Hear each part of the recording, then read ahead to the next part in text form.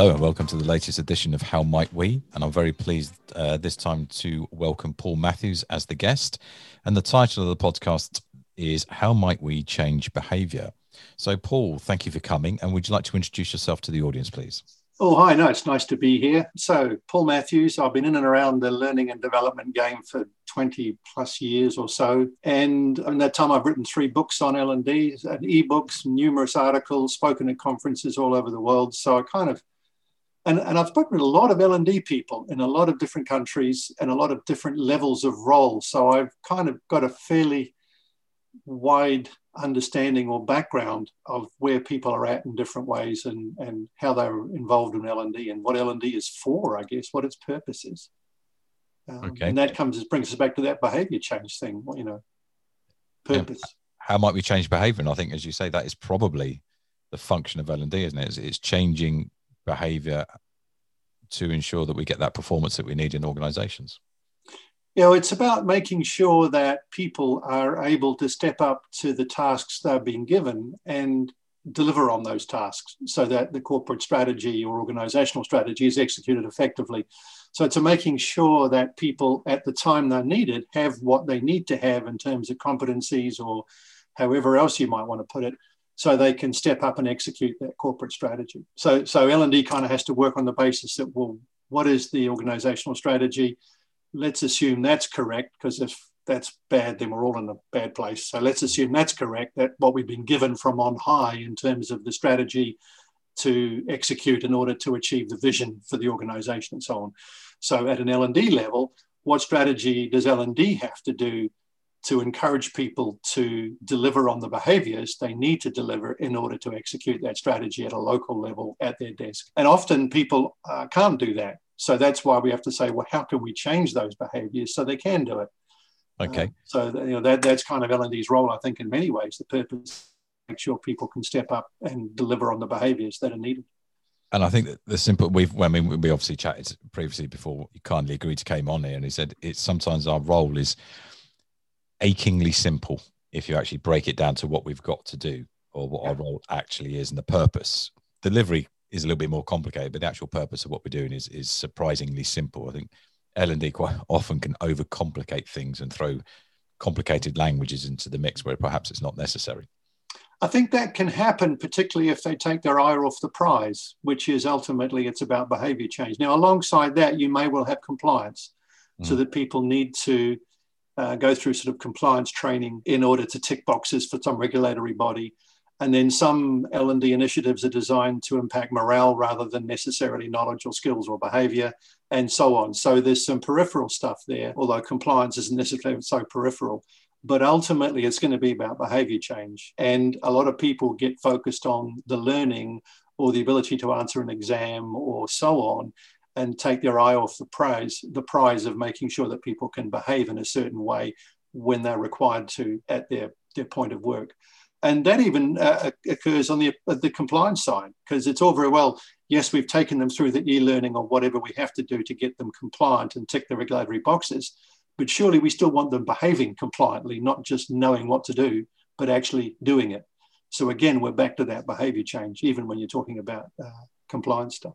Right, yeah, because a lot of compliance is behavioural driven, isn't it? It's about, to be compliant is to do things in a certain way, with certain principles or whatever in it, especially around something like health and safety. Which is there's that. And then the other side of compliance is, of course, knowing what to do, like money laundering or something, or bribery, but you may never come across a situation where that exists. So you've got to know what to do, even if you never see it in the real life. So there's those two aspects. There's the very visible stuff, like you mentioned, plus this other more kind of knowledge-based stuff, I guess, in compliance. Yeah, recognize it when it arises, so then you know exactly what to do when it arises. There's an interesting thing that I heard you say in a podcast I heard you on, where you said you think L&D, to say, goes back to what you're saying about take the eyes off the prize, is about not doing a learning needs analysis, but doing a behavioural needs analysis. Yeah, well, my initial start when anybody says we've got to do some training is my first question is, well, what do you want them to do afterwards? And that question automatically takes you into behavioural territory. So what are the behaviours you want? In order for someone to do the job you're asking them to do, what are all the tasks they have to do?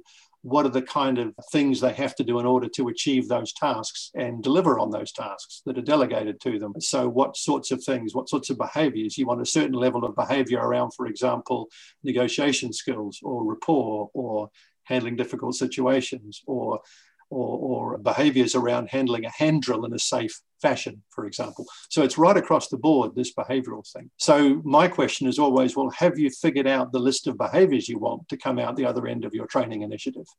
And most people haven't. They've got a list of content they're going to deliver to people, and they might even try and test that content or try and force them to memorize it with various systems that, give them nudges and reminders by text or whatever. And I'm not saying that's wrong, but they've, I think, taken their eye off the ball, which is, what do we want these people to actually do? So as soon as you say that, you've got to focus on behavior. So I talk about a behavioral needs analysis as being the absolute first step. So then the question is, well, what behaviors do we want? And when you've done that analysis on the list of behaviors you want, then you actually have a reasonable chance of measuring the success of your program by saying, how can we see that those behaviors are there when they turn up? How can we see that they're not there? In other words, what criteria are we going to use to measure the existence or absence of those behaviors? How will we know they're happening or not? And that starts to give you an idea of how you can measure the output from your program. Because ultimately, your operations people are going to be interested in what people do. And if you send someone on a management course, quite frankly, nobody, well, except perhaps the trainer, much cares what they learnt on the course. What everybody else is interested in is how they function effectively as a manager afterwards. So it is all about that ongoing behavior, that functioning afterwards. And then links, I wrote something very short on LinkedIn a couple of weeks ago where I said organizations or people pay for the impact, they don't pay for the training. Yeah. They pay for what it's meant to do to the organization. And it goes back to leadership as well. I've been in training now, a long time, and quite often been traveling away, and you sort of go to these training venues or these hotels where there's 5 or 6 rooms and they've got different trainers and doing different things. And if you see a management training, I could probably walk in there and say, if it's if it's the first couple of days, I'm pretty sure I know what the content's going to be. Yeah. And I just don't think we should be delivering standardized content, because, as you say, the behaviors required in different organizations for effective management or leadership will be different, because the context of that organization is different.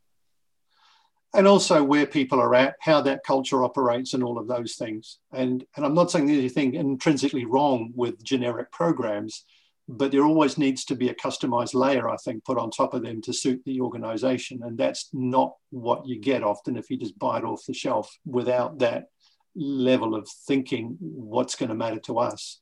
But more importantly, even if you do get a generic one, after that, you've still got to say, how do we need to keep that alive following a training course? How do we, because quite frankly, most of it's going to die quite quickly as they come out of that training room. Heck, one trainer said, I can give them what they get in the classroom, but quite frankly, when they walk out the door at the end of the corridor, most of it's gone. And the trainer was quite sort of sanguine about that, but didn't seem to care whether that was the case or not, which, So there's always that need for learning transfer, which is the key to behavior change. If you are seeking to achieve it through a training course, is how do you manage that whole learning transfer piece? How do you set up the levers? What levers do you have to pull to get that transfer, and therefore get new behaviors? And I think that's a bit that what you said about the trainer coming in and say, well, I'm doing my bit. It's up. Then it seems to be they can stop accountability from then on. So it's up to somebody else now. It's out of my hands. I've done what I need to do. And I do think we need a much more sort of holistic approach to that journey, from identifying the needs and making sure we've got a content that delivers that. And then how do we transfer that into the workplace? Because ultimately that's what we want it to happen. Yeah. And that's a governance issue. And that's one of the reasons that very often organizations do little or nothing around learning transfer, is simply because there's no single point of governance that the operational manager says, these people aren't doing what I want them to do. I think we'll send them on training. They go over the fence to L&D, who does their job and puts them in a training room or whatever. And then they go back over the fence again, and somebody else then picks it up. And there really isn't any one central point of accountability looking holistically at that whole journey and applying governance to it. And that's why I think it often doesn't happen. So I think there is a need for, no one else is going to do it. So I think L&D has to step up to that overall role, which, as you say, starts right back early at the diagnostics phase. And too often L&D is not included at that point in the process. And that's why they end up delivering generic content, because they don't kind of have any information to do anything different. Yeah, I was listening to, I was at a conference a few years ago and listened to somebody talk about, it was about performance management in public sector. And he was talking more about government KPIs and how we set the, but I think an interesting point he made was that when you set KPIs, the better KPIs sometimes have the requirement for more than one stakeholder, but it has to be owned by somebody. So he was talking about in reducing road deaths. You could give that to the police to own that KPI. Obviously, they can't do it on their own. They have to have buy-in from all these different other agencies to actually help them deliver that KPI. He said that's a more mature way of looking at how we can do things around organizations and governments in general. I think it's worth thinking about the difference between accountability and responsibility there, which are two quite separate things. Accountable, that's the person who's going to be counted, I suppose, the person who's ultimately going to be held accountable for a certain thing happening. But he may well make a number, or he or she may well make a number of other people responsible for certain aspects of getting things done. So you can be responsible for getting things done, but perhaps not ultimately accountable. So I think that's a separation that a lot of people don't see or realize, is that difference between accountability and responsibility. I mean, that's a part of a leadership management module all on its own about accountability. Yeah. I've done that many times. We're trying to get people to explain it. Like, leadership is the first time you're responsible or can be held accountable for what other people are actually doing, which is the first time it really happens in your career. So you mentioned levers within your previous thing about understanding what levers need to be pulled for it to be effective, that transfer of knowledge. Can you expand on that a little bit more? Yeah, sure. I tend to lean on the model that was developed by Dr. Ina Weinbauer-Heidel, who's based out of Austria. I've known Ina for quite a few years now, and we've spoken together at conferences in different parts of the world. And I've reprinted that 12-lever model in my book, and also my recent ebook on how to redesign training. And she did a PhD research and came up with this model of these 12 things that seem to be the primary things that the determinants of whether learning gets transferred from a training instance into the workflow and then operationalized in the workflow as active. And there are, of these 12, 3 of them relate to the mindset of the learner. And do I want to do it? Can I be bothered doing it even when I don't want to do it? In other words, a perseverance thing. And also, do I think I could do it given the amount of support I feel I've got available? So those are the first 3 levers, for example. And then there's 4 that relate to how you design the program, and 5 that relate to the organization itself, all the way through to the culture of the organization being one of the major levers at that point. So it's always worth having a look at that model of those 12 levers, saying, given I'm going to do some training, let's make sure I'm pulling all the levers.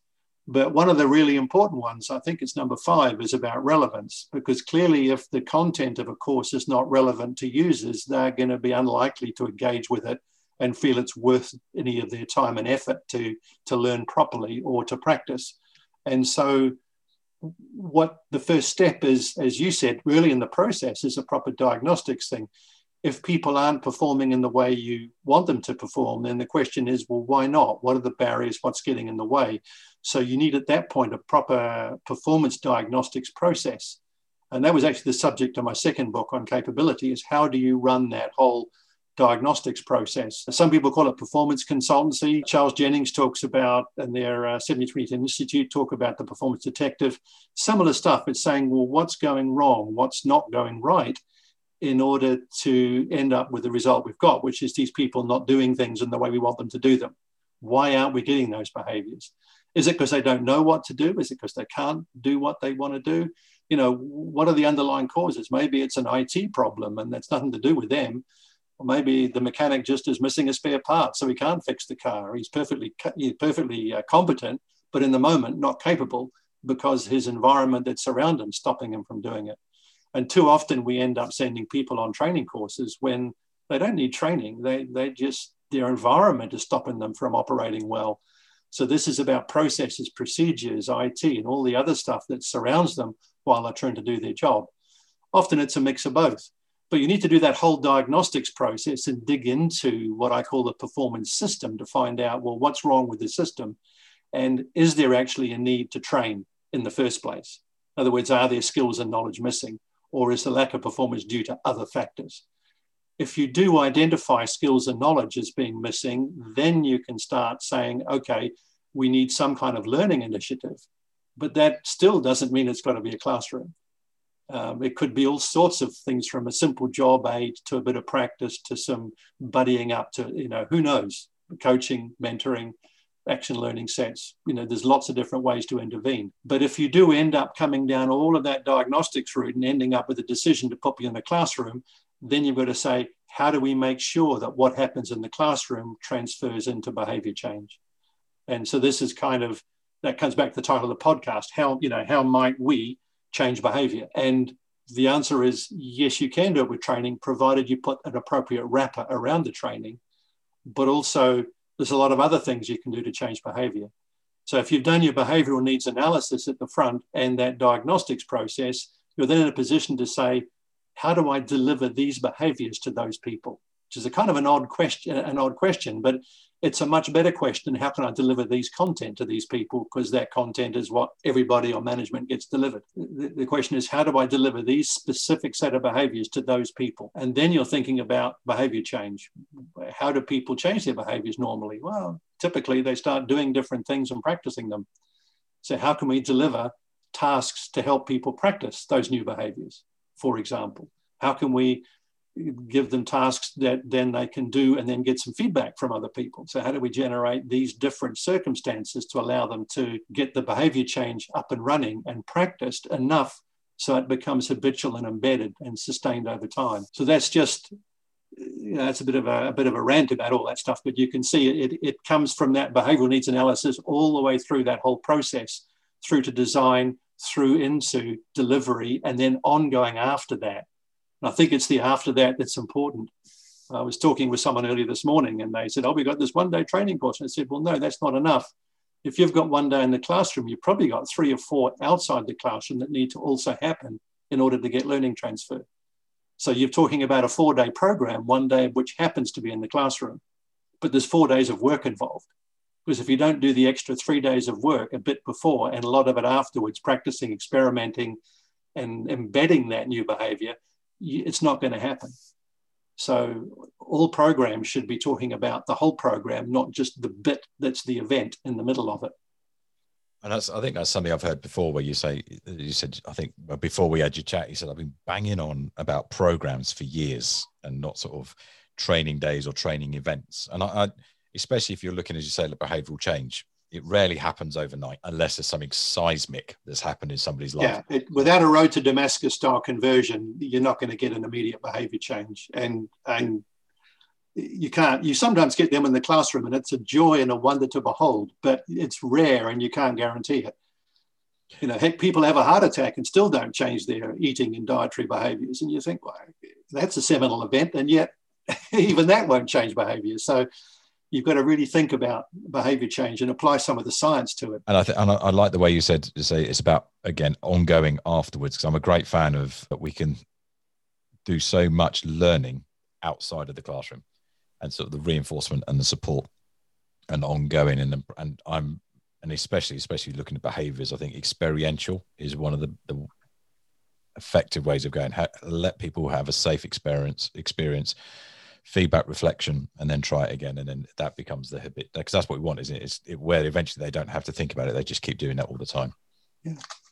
Well, I mean, most of learning transfer is as a result of what you might term informal learning. In other words, the learning that happens as people try and experiment and practice things afterwards, as you say. So you can learn the principles of swimming or riding a bike or rapport skills or whatever it is in a classroom, but until you get out there and do it, that's when you learn a lot of other stuff that you can never ever deliver in the classroom. And so that's something you've got to be careful of, is the fact that you do need that practice out there in the real world. So it's really important that people get the opportunities to do that. And these are encapsulated within those 12 levers of learning transfer as the things you've got to do to generate the activities. It was something I think I read on LinkedIn today, a definition of learning, and I can't remember where it came from, and it was something like light on theory, heavy on practice, deep reflection.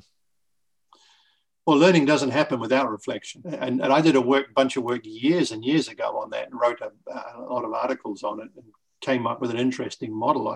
I posited the question that, does learning happen without reflection?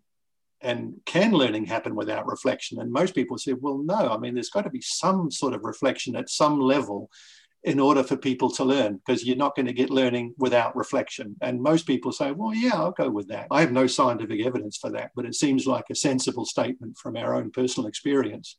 And then I asked myself the question, well, if we can manipulate the quality and quantity of reflection, can we therefore manipulate the quality and quantity of learning that happens as a result of that reflection? I think the answer is yes. And I actually came up with a 5-step model that is based on other people's work. So I'm not in a minute saying I claim this as my own, but if you, the very simple layers, as I talk about layer 1 as being what I call unconscious reflection, which sounds a very odd thing to say, but it's the practice makes perfect. If you keep tying your shoelace, you'll eventually get quite good at it, but you're not overtly consciously aware of, I'm putting this finger over that finger and putting that loop through there. So as we practice things, we get better at them just because we've got an unconscious targeting mechanism in our mind that's helping us get a little better each time, even though we're not consciously reflecting on the physics of what we're doing. Level 2 is when we do consciously reflect. What happened? How can I do that better? Level 3 is when we reflect, but then we externalize it to a colleague, to the dog on a walk, to the lamppost the dog is using, or whatever. And in order to externalize that internal reflection, we have to put it into words that are understandable onto the outside world. And that brings a whole lot of new neural network circuits into play. The 4th level is where you externalize it to someone where there might be consequences. Your boss, a coach, a mentor, someone where it matters, where it might be judged. I'm going to think twice before I go and present this to my boss or whatever. So that's another whole layer of checking what you've done. And then the 5th level fits in with that old adage, the best way to learn something is to teach it. And I say that's not entirely true in my opinion. The best way to learn something is to prepare the lesson plan to teach it. Because it's preparing the lesson plan that means you have to reflect on it in a way of how this content would be consumable by a newbie. And that's where you get the extra knowledge and thinking, is having to put yourself in somebody else's shoes to figure out that material and how you might deliver it to someone. The actual delivery of that material doesn't give you many more bangs for your buck. So there's those 5 levels. So if you look at anything you're doing and learning, how far up that learning stack are you pushing people? Because the further up that stack you can push them, the more likely they are to learn and retain that information and use it. So if you think about it, if you just give them a PDF to read, it goes to level 2 and no further. No wonder that doesn't do much good. And so on and so forth. Absolutely. So when you talk about things like action, you mentioned action learning sets, that's definitely pushing it up towards like the 3s and the 4s. Where that's into level 3 and 4. Yeah, absolutely. Somewhere in there. Yeah, quite. We're thinking about it, we're giving feedback to people, but then we're coming up with ideas as well about what they might want to do. So that model is quite a good way of looking at what am I doing in terms of a learning initiative and how far up the stack am I pushing people, given that what I'm going to deliver. And then you can say, well, could I get another half a level or a level on top of that by changing the design a bit? Can I amp it up a little bit? So it's actually quite a very simple way to look at anything you're doing in learning to say, well, how effective might this be? It's quite nice to hear a simple learning model. It doesn't take years and years of reading to actually understand the language behind it underneath it. So the amount of times I'm just a simple farm boy I just look at stuff and say, well, what works? How can we get 80% of the results? I don't care if it's totally accurate. I just want something that's going to work for now and enable us to move forward and do better at the basics. Because I think too, a lot of learning people get so tangled up with some of the new ideas and technology and they kind of forget the basics. And if we get the basics right, we'll actually make huge strides forward. But a lot of people, if they try and get the new technology and new fancy stuff, but haven't got the basics in place that are right, then it actually won't work, this new stuff. I think that's why a lot of these big learning projects fail, is they haven't actually figured out the basics yet. And we'll go back again. So obviously we're going to be talking about how we do learning. I think I'll go back to the beginning. And I think that is the question that we can ask at the beginning. That is the golden thread that goes all the way through, doesn't it? And what is happening now? So we do the investigation. We say, right, this is why it's happening. We've identified it's a skill or a behavioural issue that we need to work on. And then it means measuring the impact of what we're doing makes so much easier, because we know why we're doing it and what's not happening, and we know what it should look like if it is working. Yeah, well, that comes back to that behavioural needs analysis I talked before. Is when you have a list of the behaviours you want as an output, then those need to be observable behaviours. And so are we observing those behaviours? Now, what's our evidence criteria for that specific behaviour turning up in the workplace? How would we describe it? How will we know when we see it? And how will we know when it's absent? But that whole thing about delivering behaviours and how can we make behaviour change, one thing I've been saying more recently is, in order to get behaviour change, you have to use what I call a workflow solution, not a learning solution. And what I mean by that is, if you're going to, quote unquote, deliver behaviours to somebody, what you've got to do is deliver to them a whole lot of activity spread over time, that if they follow the instructions in those activities, they will end up doing those behaviours. So you can think of that a bit like the turn-by-turn instructions on your sat-nav system. So when you plug Edinburgh into your sat-nav, then you get a blue line from wherever you are to Edinburgh. And you know that there's a bunch of turn-by-turn instructions behind that blue line. You don't know what they are yet, but you have faith that they're there, and you have faith in the AI that's developed those turn-by-turn instructions, that if you follow them, you will get to Edinburgh. You don't really have a choice. So what we've got to do is, when we have that list of behaviours, which is our Edinburgh, our output, what we've got to say is, what are all the turn-by-turn instructions we need to give someone so that they inevitably get to Edinburgh or to those new set of behaviours if they follow the instructions? So there's two things that depends on. One is that we can design those turn-by-turn or task-by-task instructions so that someone will get to the behaviours that we want them to exhibit, and that we've initially obviously got the right set of behaviours that we're trying to get to based on the strategy that we're trying to execute.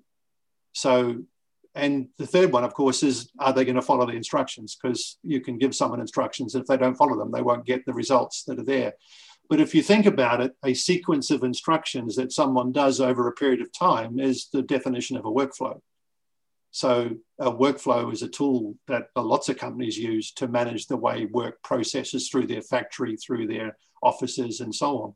And you need a workflow solution for learning in order to generate behavior change. You need a sequence of activities, an orchestrated sequence spread over time that people follow.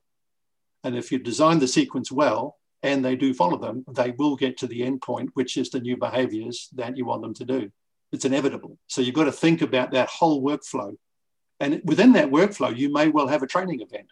You might not, but you may well do. And often I encourage that in ways. Some sort of collaborative learning is a powerful thing. So some of the steps in that workflow might well be getting together with a cohort for something, whether that's a training course or collaboration or community problem solving or whatever.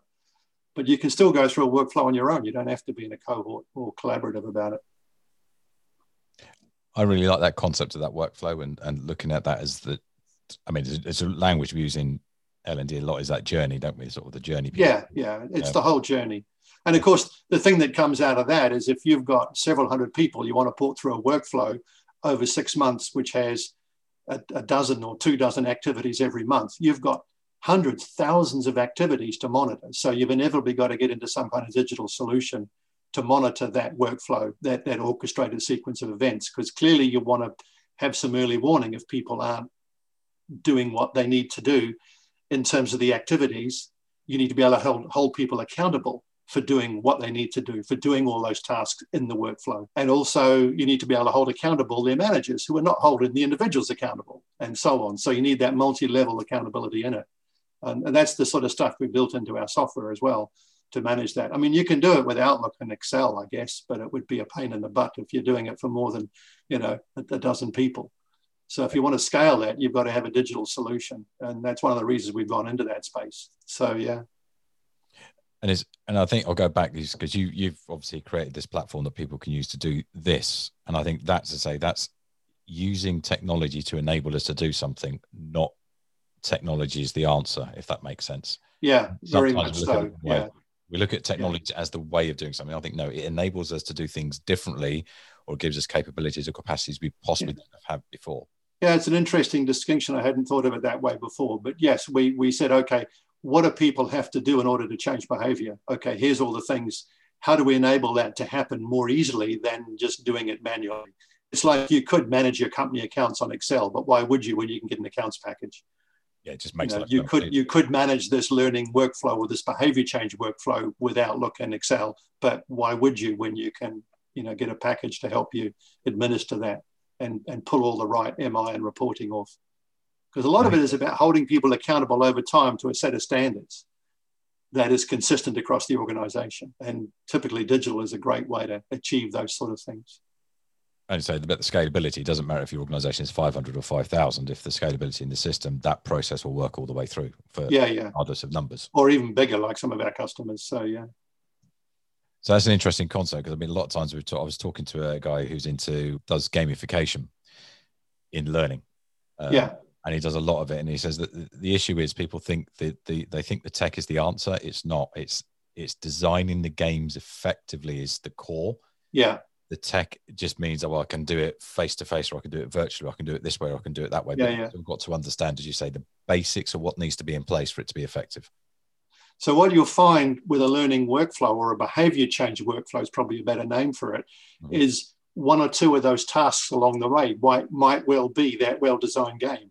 Yes. So you're not sort of excluding any of the technologies that are out there. It's just that you're saying, which sequence of tasks do we need to put together in the what sequence in order to get the behavior change we want? And one of those tasks might be go and play this game, or go and consume this bit of e-learning, or go with 3 colleagues and go and do this, or watch this movie, or whatever it happens to be. We go and sit in a corner with a drink and contemplate your purpose as a manager or whatever. So there might be reflective tasks, they might be very active tasks, they might be tasks to go and consume something, tasks to then reflect on that, and so on. So it is all about designing all of those different tasks, which can include obviously a classroom event. And you're quite right, some of the games. So it doesn't rule out all those new technologies or the new ways of doing things, but it tends to pull them together into a holistic journey that actually matters and makes sense. And I think that's where I really would like learning to go, is to think that holistic journey and not rely on one or two solutions that we normally do. As you say, training and a bit of coaching. Training followed by coaching is what we usually do. It works. Well, both of those have their merits and they can work. But is there anything else we can do? Is there anything else we can add in, take out? What else? And have generally what you miss then, if you focus on that, is you miss pulling all of those 12 levers that Weinbauer-Heidel talks about. And to me, that's critical. You've got to go and look at all of those and say, how do we do this? And some of them can be pulled by the trainer in the classroom. Some of them need to be done by the organization. Some of them are collaborative, but you've got to, before the program, you've got to stop and think, how do we deal with all of these? Who's going to be responsible? And that's that single point of governance I was talking about before, is how do we get that in place? And a nice model to use is those levers. That's a great place to start that governance conversation, is who's going to do what? Who's responsible and who's accountable? It's the RACI chart, RACI, against those 12. So, yeah. So it sounds, this is considering, and I think it's pushing L&D into sort of project management sort of fields of looking at what we're trying to do with this as a project, and across, that requires stakeholders from across the organization to collaborate with us, maybe leading it, but not being actually, we don't do everything, but we lead and we facilitate and we collaborate and we coordinate the process and the activities around it to deliver that outcome. Yeah, I think it comes from that initial diagnostics phase, is you can do your diagnostics, and if you say, well, hang on, 80% of the problem here is an operational problem because of procedures or IT or something else. There is a learning need, but it's only a small part of the overall solution required. Then L&D becomes a supplier to that project, but the project manager shouldn't really be L&D at that point. It should be someone in operations. If that situation is reversed, where the vast majority of what has to happen to provide a solution does need to be a learning initiative, then perhaps L&D should be managing that project with assistance from other parts of the organization. But again, you do want that central governance point, whoever picks up that role, with different parts of the organization supplying into that. And I think that, again, goes about a lot of organizations, and I quite like the way you described it, is over. Now we're going to throw that over to L&D to deal with, and they've done their bit. They're going to throw it back to somebody else to deal with. And this it's like a hot potato. And people say, oh, I've done my bit, boom, it's down to you. And then... Yeah, David Wilson at the Fosway Group has described it many, many years ago. He described it as the conspiracy of convenience, which I think is a lovely phrase, because it's the manager is convenient for them because they just say, my team are broken, I'll just give them to L&D and then I've done my bit. I don't have to do anything else. L&D will fix it. They go over the fence. L&D says, well, my job is to put them in a training room and train them and then throw them back over the fence. So I've done my bit. And nobody's kind of holding anybody responsible, but each of those individuals is getting what they want. It's not what they need necessarily, then that's the problem, but they're getting what they want. The managers, gets a pat on the back for sending people off for training, because how can you be wrong by sending people for training? And L&D gets a bit of budget to go and deliver some training, which they love doing. So it's the conspiracy of convenience. And that's a problem in a lot of companies where you don't get that governance level overlooking what's happening. And I think I've heard you say something else I think is quite important in allowing for that governance, to enabling that governance, is the brand of L&D within an organization, the importance of the importance of brands. So how do people perceive L&D, and that makes it easier or harder for them to actually pull those levers or encourage people to pull them? Yeah. I've talked a lot about the brand of L&D, but brand and reputation are similar but different. And again, people get those two mixed up. But yeah, L&D has to be, if its brand is not helpful, then it can be a hindrance. If people one of the ways I describe it is, if you look at what people come to L&D to ask for, and that will give you an idea of what they think the brand is. If they only ever come and ask for blue widgets, they think you're a blue widget shop. Even if you've got shelffuls of red widgets, they're not going to ask for them because the brand doesn't include red widgets. So look at what people come to L&D and ask for will give you an idea of what the brand is. But then you also have to think, well, there's so much more we could deliver as L&D. If you could do it, would you want to? And most L&D people speak, oh, absolutely, I'd love to be able to deliver more. It's just I never get asked for it. Okay, well, that's a branding issue. And so you need to be able to say, these are all the things I can do and could do, and start interacting with the organization differently. But that can take a little bit of strength sometimes, because the organization has a view of who and what L&D is and tends to kind of like to keep them there because they're an understandable quantity in that world. So there's that need to break out of the straitjacket that the rest of the organization and the culture there has imposed upon L&D because of history and because it's convenient. So, but brand's a big one. And there's some real simple and quick ways to start shifting the brand of L&D. And it's not, by the way, a new name or a new logo. Oh no, that's a discussion we got involved in discussion there on LinkedIn. That was mainly as a thought exercise for people to actually think about what is the purpose. So to people, think, if you had to create a logo and you had to create a tagline about the purpose and what you deliver, just to help people think that through. But yeah, you can rebrand if you want to, but then there's got to be tangible actions underneath that are different from what we used to do, so that the brand actually gains its own. One of the ways to think about brand that's very useful is it's the promise you make to your audience. So in other words, when the audience sees that brand, they think there's a promise attached to it on how things will be delivered, how that brand will behave, what service they'll get, what quality they'll get, and all of that. So it's the promise. And of course, if you develop a brand and market it as this is our promise, but then you don't deliver on that promise at the touch points, then your reputation will suffer. So your brand is there and the reputation is they don't live up to their brand. And that's reputation, how that difference. The reputation comes from what happens at the touch points. And that needs to be congruent with the brand that is being marketed to the audience. So you need those two to be congruent and without a disconnect. But a lot of it is just starting to saying, well, this is who we are and this is what we do. Whether you change the name or not, it's almost irrelevant at that point. And of course, if you change the name, then don't change what you do. It's just a completely wasted exercise. You just look like a flake. And there are many organizations that have done that as well, aren't there? Right, yes. That's the easy thing. Change the facade and people think it's different. And then they'll look and say, no, nothing's changed really. So you're just, again, and that trust issue gets damaged massively about the trust. Yeah. And I think that's where the trust in the brand comes from, the the consistency of the behaviors and the actions underneath it that support what the brand said it should be doing. Yeah. And then people will trust you to deliver on what you're saying, which is partly, so one of the activities I ask people to do is that if your job was up for election, write the manifesto. Yes. Write yourself a manifesto. What are you? What do you stand for? And if the electorate are the organization, senior management, middle management, and the employees at all levels, what are you going to deliver? What are you promising? Why would they vote for you? Yeah, that's a good exercise. I think that's... And a lot of that comes back, that whole value proposition thing is something I often do with L&D strategy with organizations. Is in order to create the strategy, they have to go through a value proposition exercise. And there's something that any marketer would do kind of by default. I mean, marketing does it all the time. What is our value proposition to our audience? You know, what do they need and how can we service that need? And if we can't be of value to them, then who are we? So the question is, well, what is the value and how can we offer it to them in a way that they can consume that value effectively so it has meaning for them? So that value proposition exercise is really important, and it's quite a wake-up call, but very, very similar to what you're saying in terms of your manifesto. Same kind of deal. It's just a slightly different way of looking at it.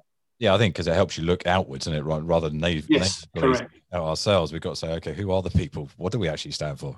Yeah. Why would they choose us? So we've got to really... It changes that percent. And if you start looking, as you say, from the top part of the reflection is, if we start looking at something from a different perspective, it quite often gives us a deeper level of understanding. Yeah. Because it just forces the way we look at things differently. So there was something else I was going to ask, and I completely forgot what it was. Shows you how bad an interviewer I am, as I just get lost in these conversations, and I have a thought in my head. I think it's a bit like Billy Connolly. It's been hugely fun, and I think we've covered quite a bit of ground. So we have indeed. No, I think we've covered the whole gamut of where L&D is and needs to go. It's just something interesting. I saw a report from Mind Tools last week. I think it got released, saying that senior management really want L&D to step up to the plate as looking at the longer term programs and deliverables for the organization. So things like change and digital transformational support and digital change. And the feeling within management generally, again, with this as a high percentage of management, feel that L&D themselves concentrate too much on short-term transactional change within organization. That's often the corner that the organization has pushed them into, though. I wouldn't say that was, and it's somewhat self-imposed, but it isn't always their fault, in inverted commas. So, but they can break out of that corner. There are ways to do that. And that value proposition, your manifesto, those are some of the starting points of that. Yep. And thinking about their purpose and raison d'etre within the organization. And I often hear these surveys, well, management wants this. And then the next day, the manager who said they want L&D to be a lot more strategic and long-term thinking goes down and says, I want a one-day negotiation skills training tomorrow. And so the behavior of those managers, despite what they say, is often still just based on the old paradigm. So there can be a little bit of work to break out of that. I think there is. I think L&D can take, instead of being a passive actor and waiting for it to happen, as you say, the things like your value proposition allows L&D to start taking those positive steps to start making that journey to move them to agreed. The organization. Yeah. Don't wait for it to happen. Start doing it ourselves. We want, as you say, most of us in L&D want to make that huge difference and want to be able to do a lot more. So it's about us banging our drum and understanding what we can do and start getting the message out there and people to understand what we can do. Yep, agreed. Okay, so on that positive note about drum banging and changing L&D, which is obviously what we're both into in that, it was an absolute pleasure speaking to you. And again, thank you very much for giving up your valuable time. You're very, very welcome. And if anybody wants to download any of my stuff, I've got a personal website at paul-matthews.com. And you can go there and there's a whole bunch of free downloads, including that ebook and the 12 levers. And there's even some books to buy if you want them. But, and I've bought them and they are good reading, so I would recommend them. Okay, there we go. Thank you. You're more than welcome. And so that's that. And obviously get in touch with me or link up on LinkedIn if you want to learn a bit more about the software platform and what we do in that space. Happy to just share and just talk things through. So always love just talking about L&D. Absolutely. And obviously, if you haven't got this on Podbean, so Podbean where this is hosted, if you go to the Podbean page, on there will be all the links that Paul's talked about. So you can just click on that and visit the sites and do whatever you need to do. Excellent. All right. Lovely. Thank you very much for your time, Paul. It's been an absolute pleasure again. Wonderful. Thanks for the opportunity to stand on my soapbox. Well, we're both on the same soapbox, I think, with different views.